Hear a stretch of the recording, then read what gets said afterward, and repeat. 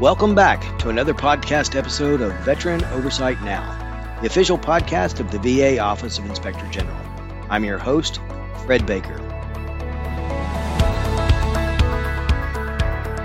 Each month on this podcast, we'll bring you the highlights of the VAOIG's recent oversight activities and interview key stakeholders in the office's critical work for veterans. Joining us today is Steve Bracci. Steve is the Division Director of the Claims and Medical Exams Inspection Division. He has 3 managers, 14 benefits inspectors in various locations around the country. Welcome, Steve. Thanks, Fred. Steve, your office just recently released the report, Contract Medical Exam Program Limitations Put Veterans at Risk for Inaccurate Claims Decisions. So I want to talk a little bit about that and our findings, but first I want to talk a little bit about you.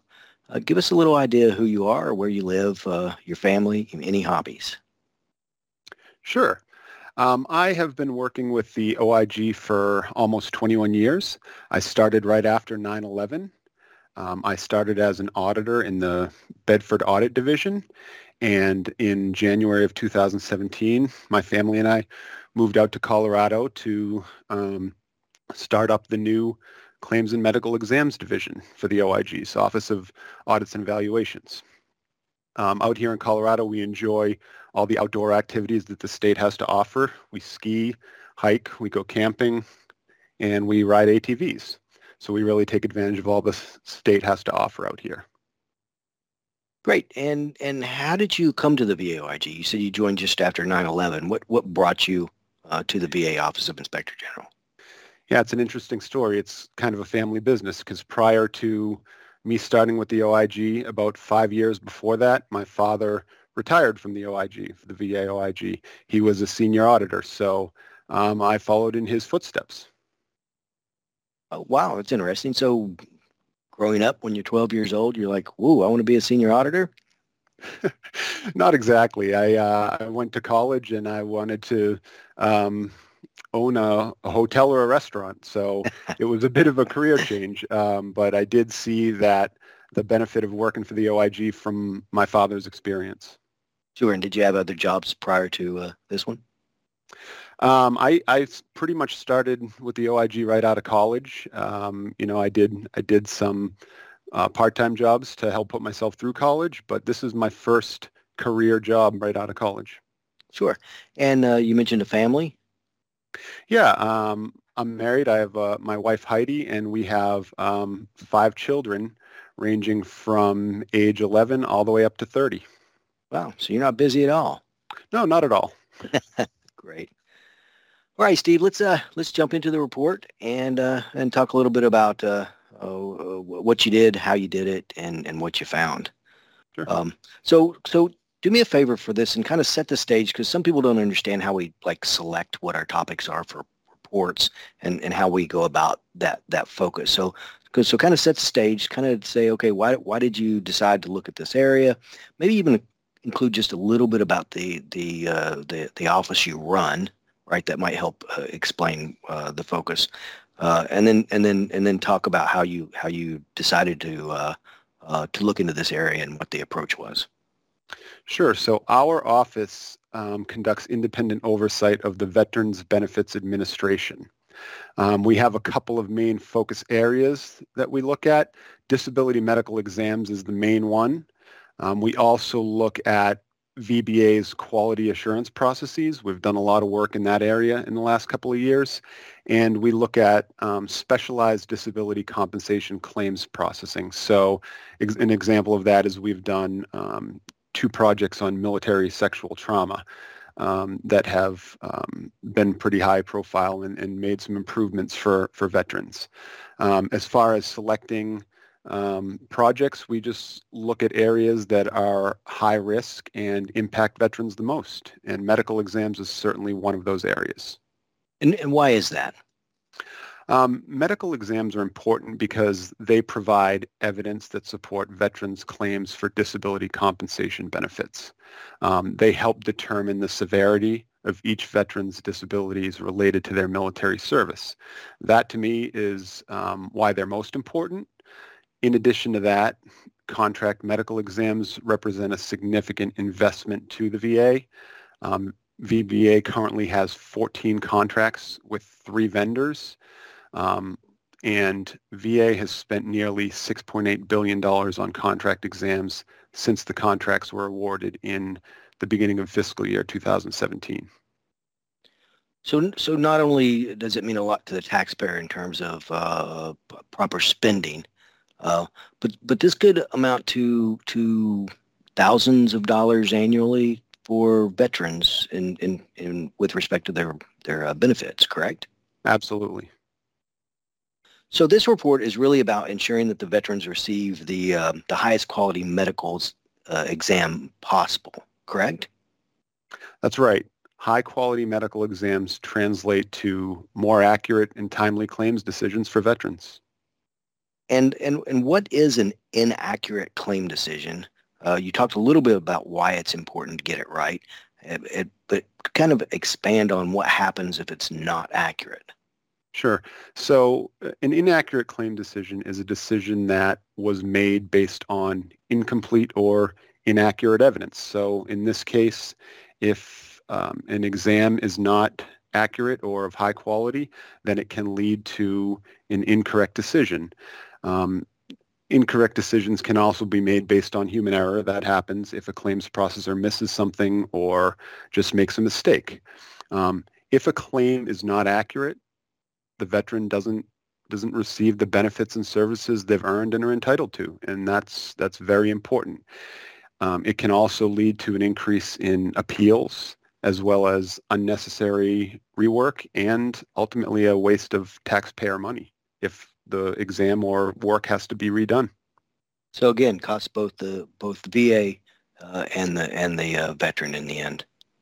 Absolutely. Can you provide kind of a scenario what veterans go through as they apply for the benefits specific to the medical exam and when a medical exam might be requested? Sure. So a veteran submits a claim to the VA. This can be done online. It can be done through a veteran service organization, or it can be done in paper. It can be mailed in. When a complete when a complete application comes in, a claims processor reviews the documentation and requests additional records, such as service treatment records, military personnel records, private treatment records, things of that nature. At that point, a claims processor can also request a medical exam, and that will show the current condition and the severity of that. Once all evidence is received, a claims processor reviews the evidence and makes a decision on the veteran's claim. So you mentioned measuring quality or looking at the quality of the exam and the accuracy. What did you look at in order to conduct this review, and how long did it take? Sure. This was a very comprehensive review. The review period was January 1st through December 31st of 2020. This was the most current data available at the time of our field work.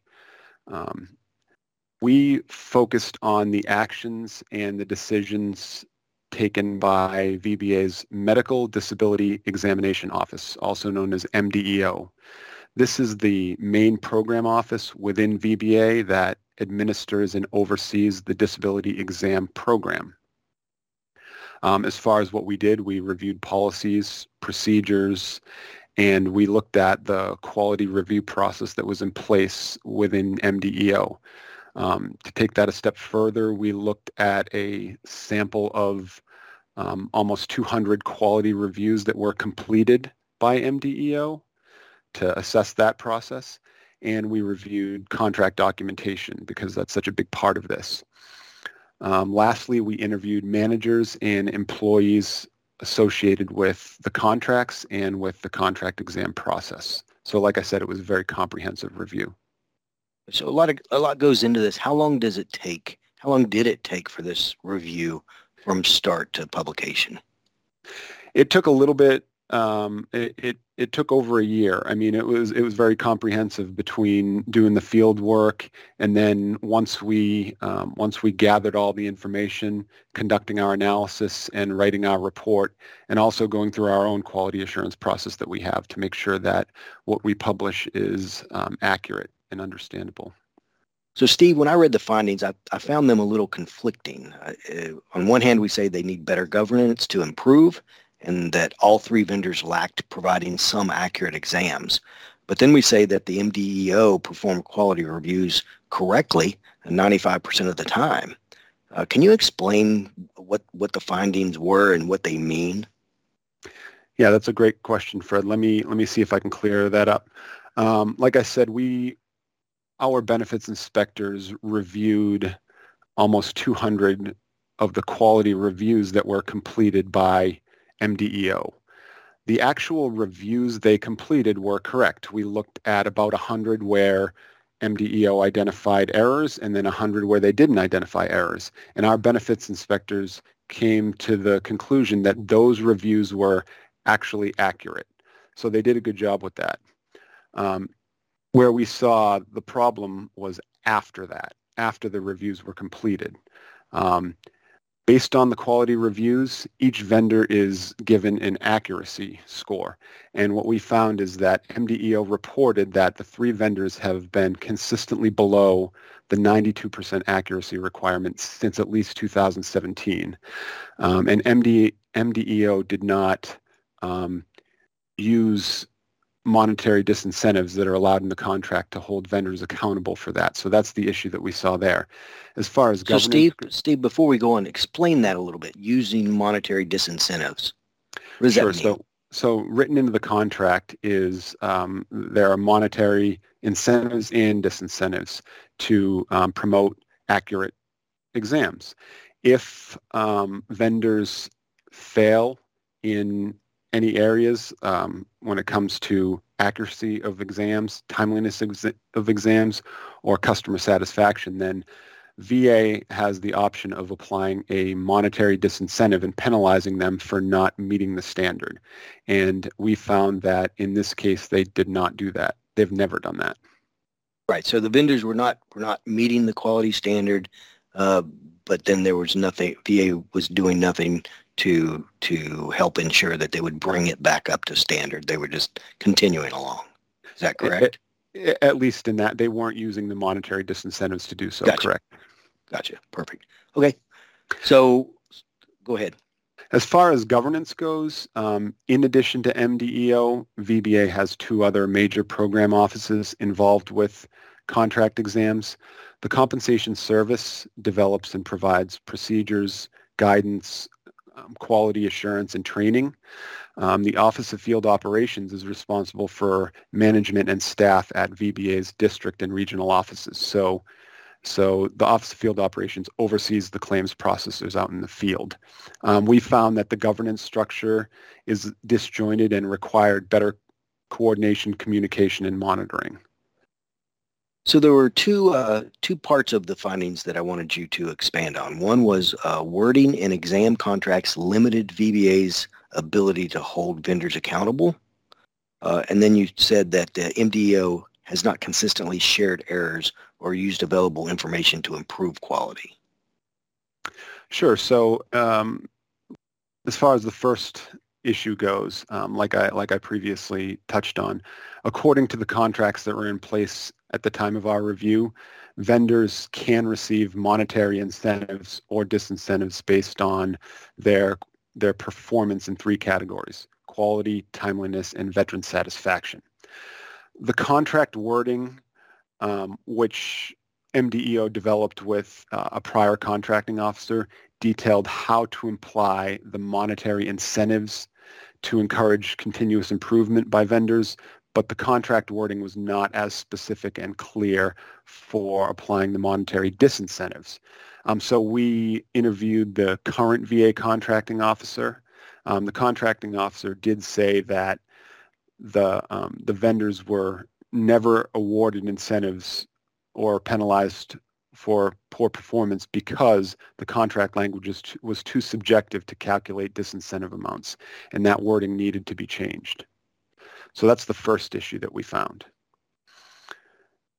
As far as the second issue, MDEO has not consistently shared errors or used available information to improve quality. This goes to the governance issue that I mentioned briefly. MDEO conducts quality reviews of the completed exams, but does not routinely share errors for those reviews with the Office of Field Operations. And the Office of Field Operations, like I said, they oversee the claims processors in the field. And this is important because a decision on a veteran's claim can be updated anytime, even after it's made, if new evidence is provided. So that's important to veterans for sure. Like I said, Compensation Service also had a piece in this. They have a multifaceted quality assurance program, and part of that does look at exams are covered in that quality assurance process. MDEO did not use readily available information from Compensation Services quality reviews to drive improvement. So Steve, what were our recommendations, and how would implementing them reduce the risk of an inaccurate claim? We made 4 recommendations to the Acting Undersecretary for Benefits, and they were all aimed at improving VBA's processes, governance, and accountability, and ultimately improving the quality of completed exams. The first 2 had to do with modifying the contracts to allow VBA to better hold vendors accountable. And then the third and the fourth had to do with improving the governance issues between MDEO and the other offices within VBA. If VBA implements the recommendations fully, it should result in better quality exams, which ultimately support more accurate and timely claims decisions for veterans. And how did VA respond to the recommendations? VBA generally agreed with our recommendations. The Acting Undersecretary concurred in principle with recommendations 1 and 2 and provided actions taken to address those recommendations, which were revised contracts. VBA requested closure of those recommendations, but we took a look at what they provided, and we still have some concerns that the changes to the contract may not address or fully address the issues that we identified. So we're going to take a more detailed look at those contracts and the actions taken in our follow-up process. As far as recommendations 3 and 4 go, the Acting Undersecretary concurred with those and provided action plans to address both of them. And we will monitor VBA's implementations of all 4 recommendations as part of our follow-up process. So you mentioned the follow-up process. What are the next steps? What happens after this report is released? So about 90 days after the final report is published, we reach out to the department and start that follow-up process. We ask for a status update on all recommendations and any supporting documentation and evidence they can provide. We ask whether or not they request closure of the recommendations or if they are continuing to take actions. And then we will do, part of our follow-up process is to review all of that evidence, all of that documentation. We reach out to the department sometimes for clarification to make sure we fully understand what they have taken. And if they request closure of the recommendation and we feel confident that the actions taken address the intent of our recommendations, then we will close them. And for those that are not closed, we reach out every 90 days for a status update, so it's quarterly. Great. Steve, is there anything I'm missing? Any big points? No, I think you covered it all, and I appreciate the opportunity to talk to you about this work. Great. Well, again, we're talking with Steve Bracci, the Division Director of the Claims and Medical Exams Division, Inspection Division here at the VA Office of Inspector General. Steve, thank you very much. Thanks, Fred. And now I'll turn it over to Adam Roy for this month's highlights. Take it, Adam. Thanks, Fred. Now I'll highlight some of the work the VA OIG did in May 2022. Happy to announce that we published the latest semi-annual report to Congress, which summarizes the results of VA OIG's oversight work from October 1, 2021 to March 31, 2022. During this reporting period, the OIG identified nearly $4.1 billion in monetary impact for a return on investment of $41 for every dollar spent on oversight. We issued 143 reports and publications on VA's programs and operations, made 397 recommendations, and conducted investigations that led to 104 arrests. As Inspector General Michael Missel said in his video introducing the SAR, which is available to view on our website, this report shows the OIG's impact in helping VA improve the benefits and services that they provide to veterans, their families, and caregivers. I also recently spoke with Inspector General Missel about the semi-annual report to Congress on a recent episode of Veteran Oversight Now, our official podcast. Go to our podcast page on our website to listen to it. And also to read the full report, go to the publication section of our website at va.gov/OIG.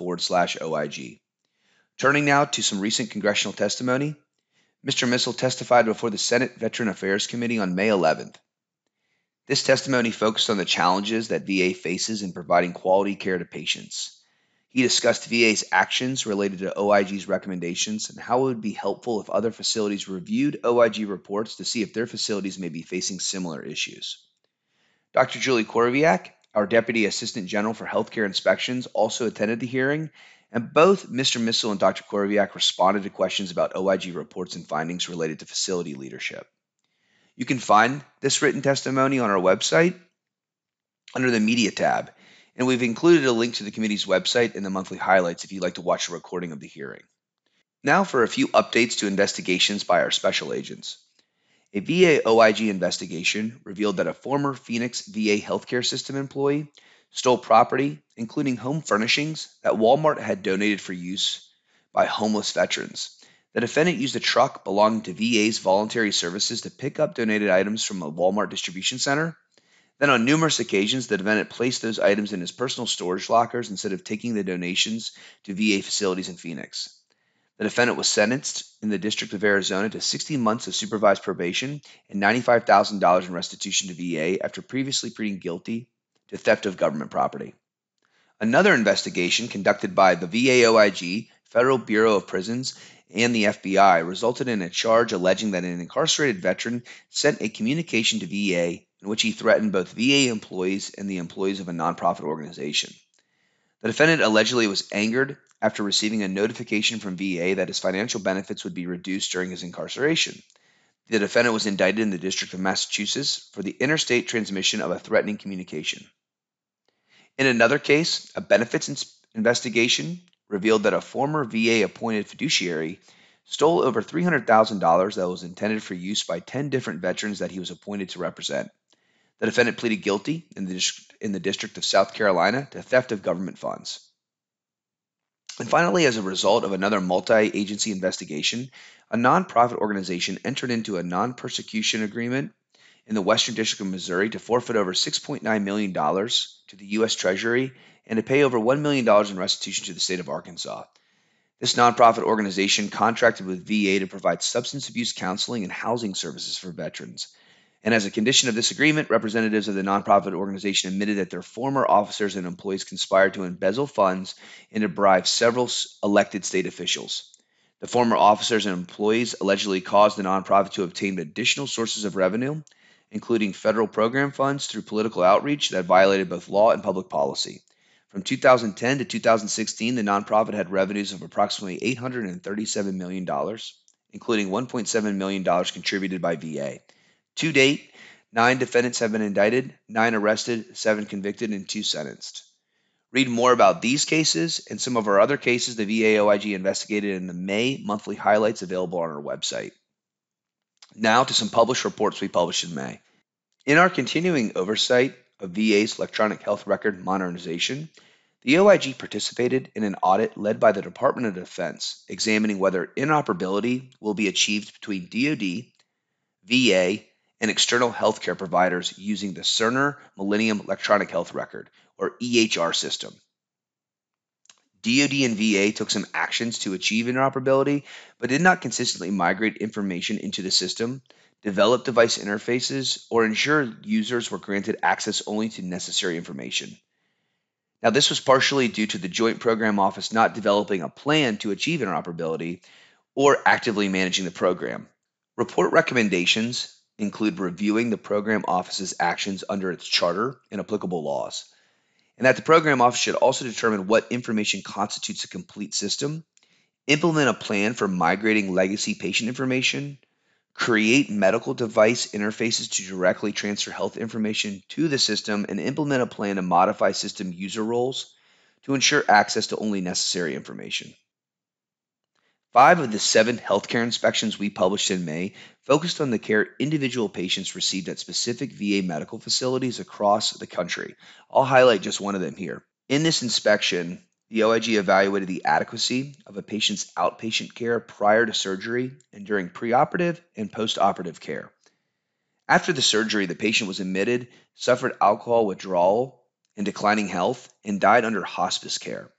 In the months prior to the patient's surgery, primary care staff failed to provide sufficient care coordination and treatment.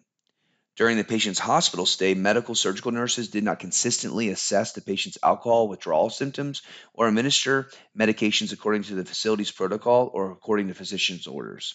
In the report, the OIG made 10 recommendations. Also in May, we published 6 comprehensive healthcare inspection program reports covering VA facilities located in New York and New Jersey. These reports are one element of the OIG's overall efforts to ensure that our veterans receive high quality and timely VA healthcare services. The inspections are performed approximately every 3 years for each facility. The New York inspections focused on VA medical centers in Northport and Albany, as well as the Finger Lakes and New York Harbor healthcare systems.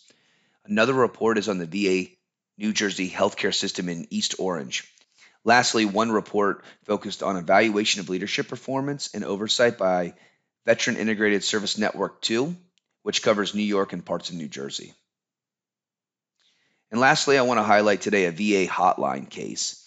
As I explained in last month's podcast episode, the OIG's Hotline Complaint Center accepts complaints from VA employees and the general public concerning criminal activity, waste, abuse, mismanagement of VA programs and operations. Some hotline complaints result in an inspection, an audit, or a review, and the findings are published in an OIG report, whereas other hotline complaints are referred to the relevant VA facility for investigation. The hotline complaint I'll share today has to do with changes to the duress and emergency notification system at the Wichita VA Medical Center. The medical center conducted a review and found that a behavioral health provider's duress alarm failed to alert VA police when the provider hit the button 9 times after a patient threatened suicide by gun in the provider's office. Although the provider's duress alarm failed, VA police were called via phone and responded. When the police arrived, the patient had already left the premise. A welfare check was conducted and the patient was found to be okay.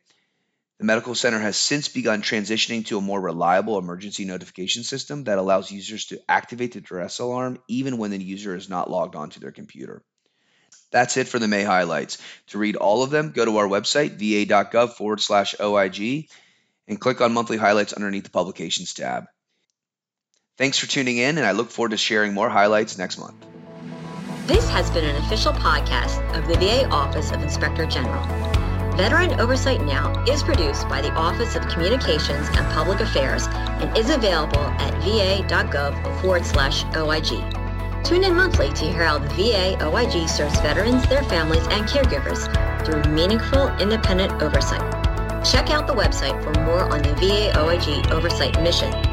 Read current reports and keep up to date on the latest criminal investigations. Report potential crimes related to VA, waste or mismanagement, potential violations of laws, rules, or regulations, or risks to patients, employees, or property to the OIG online, or call the hotline at 1-800-488-8244. If you are a veteran in crisis or concerned about one, call the Veterans Crisis Line at 1-800-273-8255. Press 1 and speak with a qualified responder now.